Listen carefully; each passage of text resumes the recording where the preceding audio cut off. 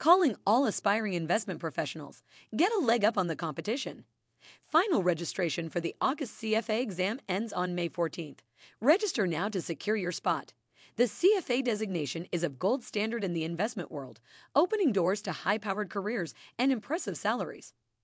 Head over to cfainstitute.org to register. Don't wait. Take control of your finance career today.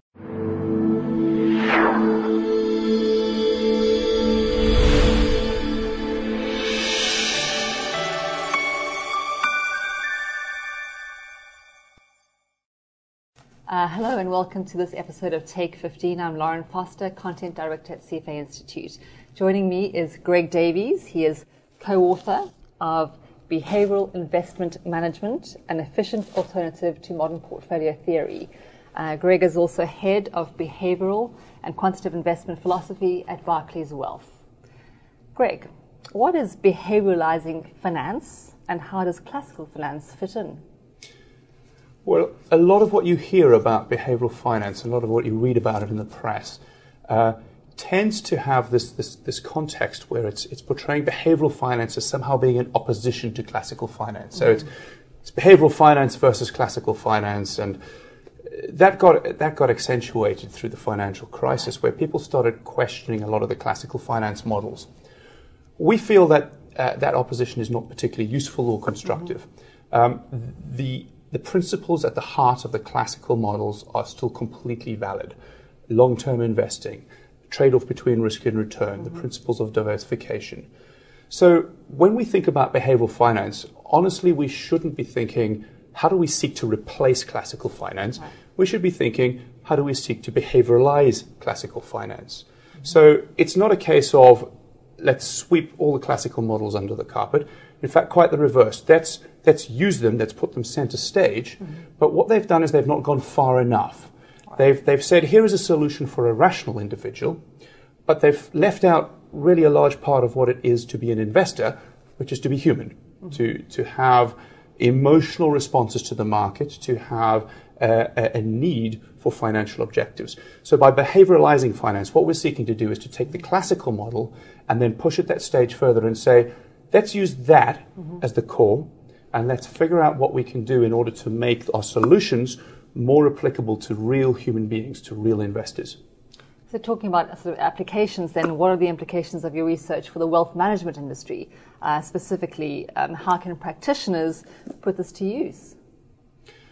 Well, I think the large failing of the wealth management industry over the last 50 years, indeed the failing of classical finance and economics academics for the last 50 years, has been this. It's been to say, we are going to produce for you a portfolio that we deem to be efficient. It's mathematically efficient. It trades off risk and return in an efficient way. It's the perfect portfolio if you're a rational individual. So we're going to make it your problem, whether you're a rational individual or not. Here's your portfolio. If you fail to invest properly, if you fail to stick with it through the ups and downs of the investment cycle, that's not our problem as an industry. That's your problem as the investor. And this, frankly, is washing our hands of a big part of what it is to be an advisor. What it is to be an advisor should be to get our clients to the right solution in actuality, in reality. Not simply to say, here's a theoretical solution that you need to enact. So the implications for the wealth management industry are fairly simple. We need to stop thinking in terms of a mathematically appropriate solution for rational individuals. We need to listen to our clients. We need to understand our clients, both their emotional needs as well as their financial needs. And we need to adapt our portfolio solutions to their needs as individuals in holistic ways about their total wealth.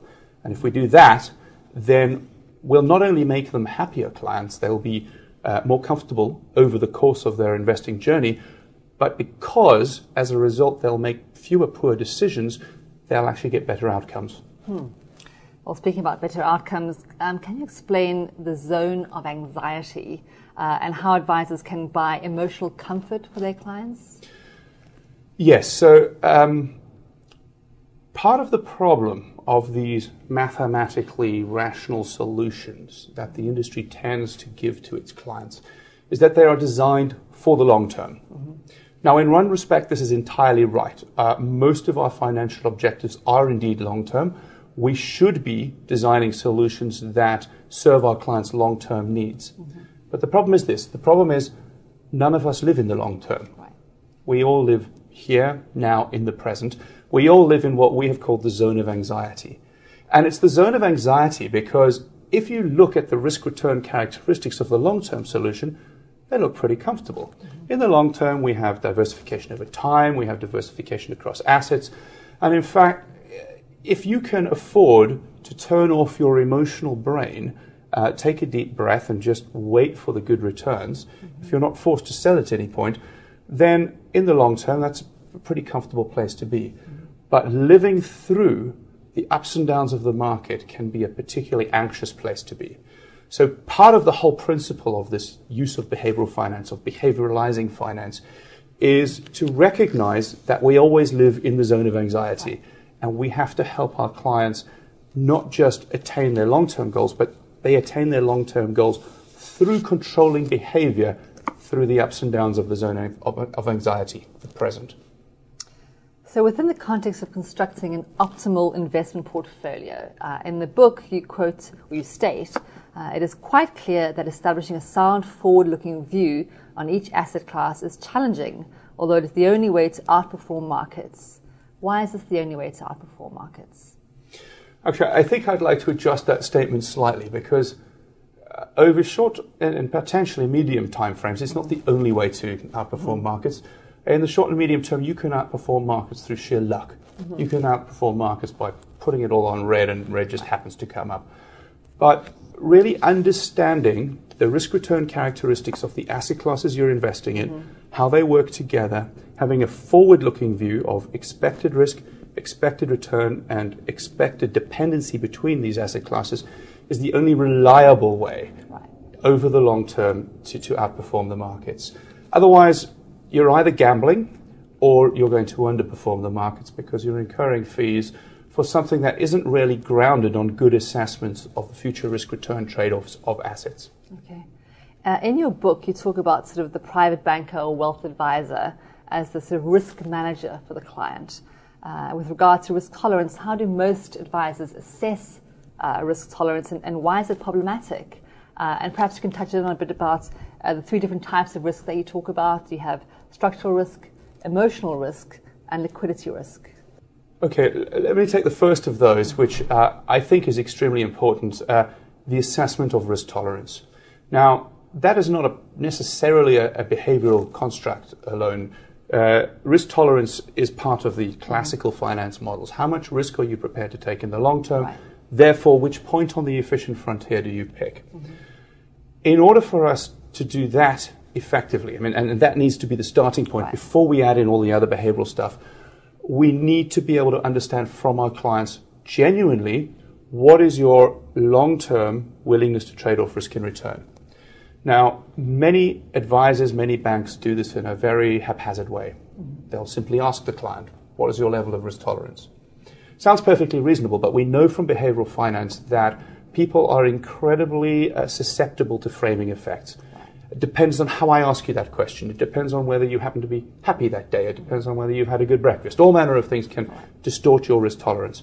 For us, it's fundamentally important to assess risk tolerance in an objective way using cutting-edge psychometric techniques to establish something that is genuinely deep-seated and genuinely long-term and genuinely stable over the market cycle. It does us no good whatsoever if my test of your risk tolerance indicates that you're very risk tolerant at the top of the market and very unrisk tolerant at the bottom of the market. All I end up doing is exacerbating your own psychological tendencies to buy high and sell low. So risk tolerance is fundamental to the whole program, and for us, a psychometric evaluation is extremely important there. We also psychometrically evaluate clients on 5 other dimensions of financial personality because that depth of understanding is what allows us to behavioralize finance. To the second question, the 3 types of risk that are important to clients. Structural, emotional, and liquidity. So 2 of them we have approached already. Structural risk, I would say, is the logical, the classical, the rational type of risk. What is the risk-return trade-off you're prepared to take on in the long term?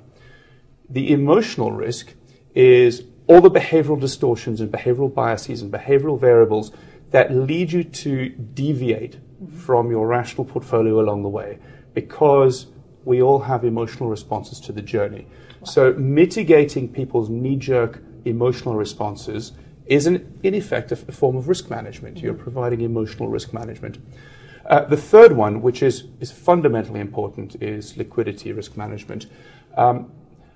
Most people who sold at the bottom of the market in late 2008, early 2009, didn't do so because they desperately needed the money. They did so because they were emotionally scared, emotionally traumatized.